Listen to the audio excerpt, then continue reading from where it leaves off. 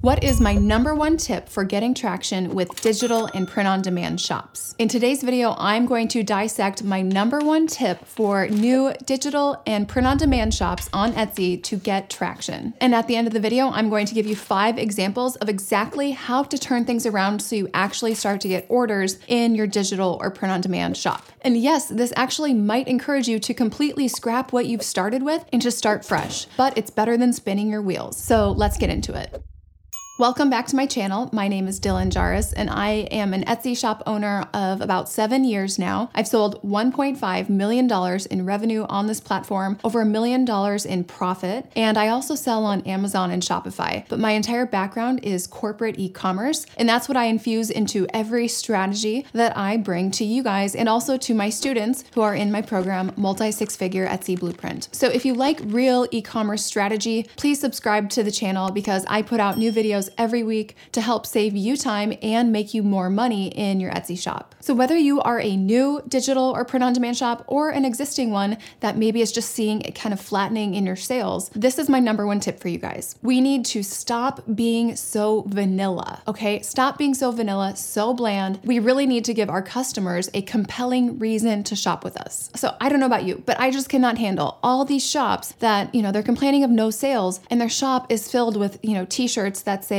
live, laugh, love. And then they say they don't know why people don't like their stuff. But if you are a shop with no sales and you have kind of mediocre, bland, vanilla designs and you're pricing at a 50% margin, then it's most likely nothing is ever going to happen with your shop. You'll probably be sitting in this place for a very long time. So instead, we need to be really compelling as a newer digital or print-on-demand shop. And we can do this in one of 2 ways. It's going to either be price or unique design, and ideally both. So in today's video, I'm going to help get your digital or print-on-demand shop out of the rut that it might be in so that we can start really taking steps forward instead of just spinning our wheels and wasting our time. So this principle really applies if you are a newer shop or if you are an existing shop and you're not hitting the sales that you're looking for. Now, I really do not recommend trying to compel someone to buy solely with your pricing. If you are only competing on price to take market share, it's going to be kind of a short-lived thing and it's going to be just a race to the bottom. And if a customer only cares about price and that's the only thing they're concerned with, it's likely not going to be the best customer for you long term. So if you are a new shop, I would recommend having your shop filled with only spicy, unique, or interesting designs for at least your first 100 to maybe even 500 sales. I would not put anything vanilla or bland in your shop until you really have solid traction and momentum. Now maybe you're wondering, how am I supposed to know if it's vanilla? Okay, I have a really easy way to figure this out. Ask yourself, could this be found in Hobby Lobby, Walmart,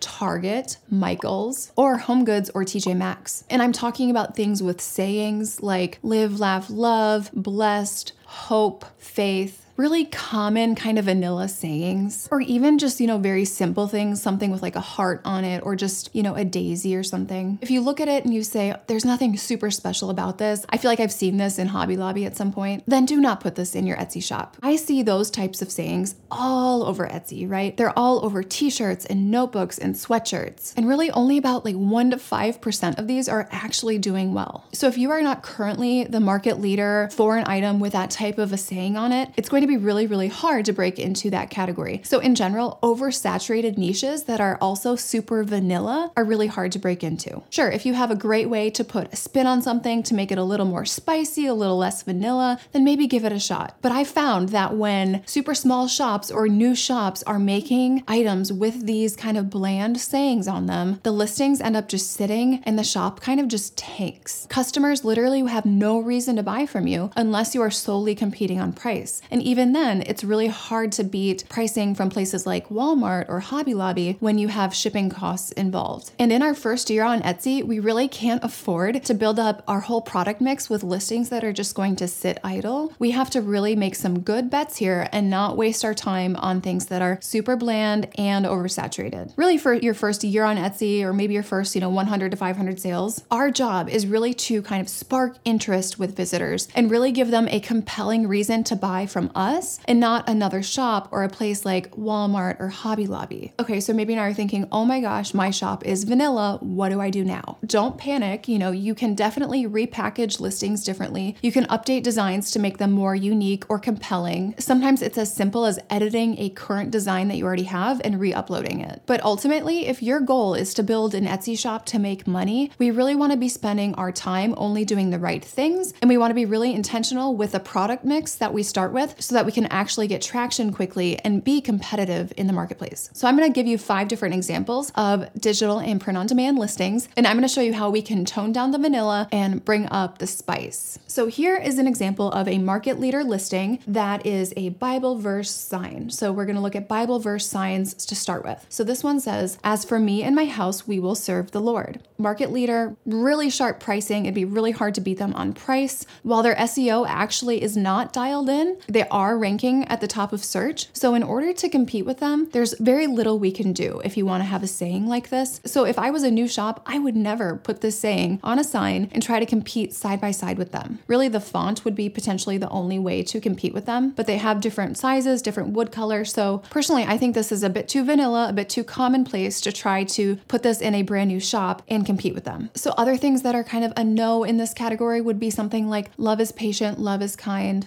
do all things through Christ who gives me strength. I would not jump to offering items with those more well-known Bible verses on them. Instead, I would get a little bit more unique, a little bit more spicy, and do something like this. This one says, "When my heart is overwhelmed, lead me to the rock that is higher than I." This is not something that you see every day in Hobby Lobby. This is not something that's, all over Home Goods or Walmart. This is a more unique verse that you could use for different print-on-demand items. So in general, with this kind of inspirational category, don't just go to the top 10 Bible verses, right? Go to like number 50 through 100. Not the most popular that everyone knows, everyone thinks of, because the market leader shops probably own that space already. And to get traction, we need to have something more unique. All right, now let's jump into car decals. Okay, if you are a new shop and you're thinking of offering car decals, or even maybe the file for someone to make their own car decals, I would not do the standard baby on board. Okay, you see this listing? This is typical baby on board decal. You've probably seen this on many, many cars. Super, super low price point. The SEO is totally missing, but they offer different sizes. They have different colors. There's really not a way to compete with this if you have no sales. So instead, I would offer a unique spin on this. And maybe let's say you still want to have baby on board. So here's a shop that is doing it with a unique font. Okay, so this is that trending retro font. And look, this one is in 20 people's carts. So very simple, baby on board. They're even able to command premium pricing. So, you could go head to head and compete with them. You could offer different sizes or colors, which they don't offer right now. But, personally, I would not copy and try to compete with this specific shop. I would probably have a slightly different spin, but maybe still do a unique font or something. But this is an example of a shop that took something that's kind of basic and bland, put a unique spin on it with a unique trendy font, and they're having great success. And this isn't even a very big shop. All right, here's another example of how to have a unique spin on this type of an item with a car decal. So this one says huge financial burden on board, okay? So they are taking that humor spin. Humor is such a great way to get traction, okay? Even if you don't want your shop to be like a humor themed shop long-term, it's a great way to get traction up front. So offering some things that are maybe dry humor, sarcastic, that can be a great way to break into an otherwise kind of bland baby on board type of a category. And this shop, the SEO is not optimized. If you look at the pattern, the variations are kind of confusing. They do offer colors, a lot of colors, probably too many colors for someone to make an easy decision. They're missing the 10 different types of listing photos that every listing should have. So a lot of room to compete with them. But the point is with this one is that they are taking a unique spin on an otherwise kind of vanilla type of an item. All right, now we are getting into a big, big vanilla category, mama shirts, okay? Mama t-shirts, mama sweatshirts. So here is a mama t-shirt, okay? Simple,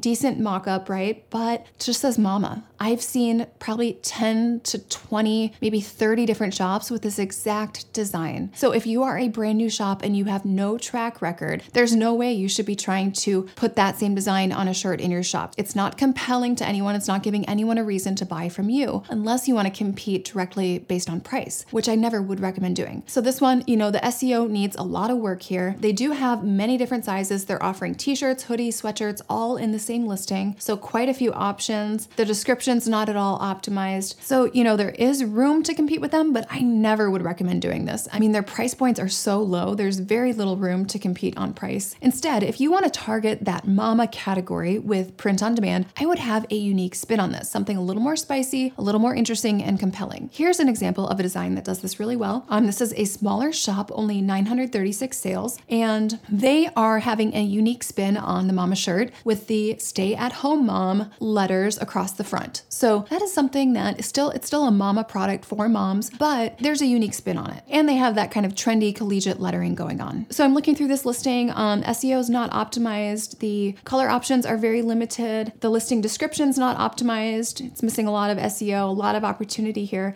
Targeting kind of like the stay-at-home mom with a unique spin on a stay-at-home mom shirt, you're going to get better traction with that than just doing mama. All right, let's see another one. Okay, so this is interesting. This is a t-shirt. Now, $26 for a t-shirt. They seem like they're commanding some pretty decent pricing right here. Their take on mama is mama squared. So for moms with 2 kids. Now, if you took this same shirt and took away the little squared part, and it just said mama, that would have a harder time getting traction. That little squared, that's what makes this unique. It can be even as simple as doing something where it's, a mama shirt, but you could do squared or to the third power, something like that. It's just a little detail that makes it more unique and compelling. It gives them a reason to buy this over just a regular vanilla mama shirt. It's definitely missing a lot of SEO. The color options are really good. The size options are really good. It's not too many choices, but it's not optimized. This listing is not optimized. This shop could be selling way more if they optimize the listing and the SEO. But this isn't a shop critique. We're talking about how to be competitive in a kind of oversaturated category like mama shirts. All right, now let's talk planners. Okay, digital planners. Everyone and their mom is trying to do digital planners on Etsy. This is like the best seller. Daily planner.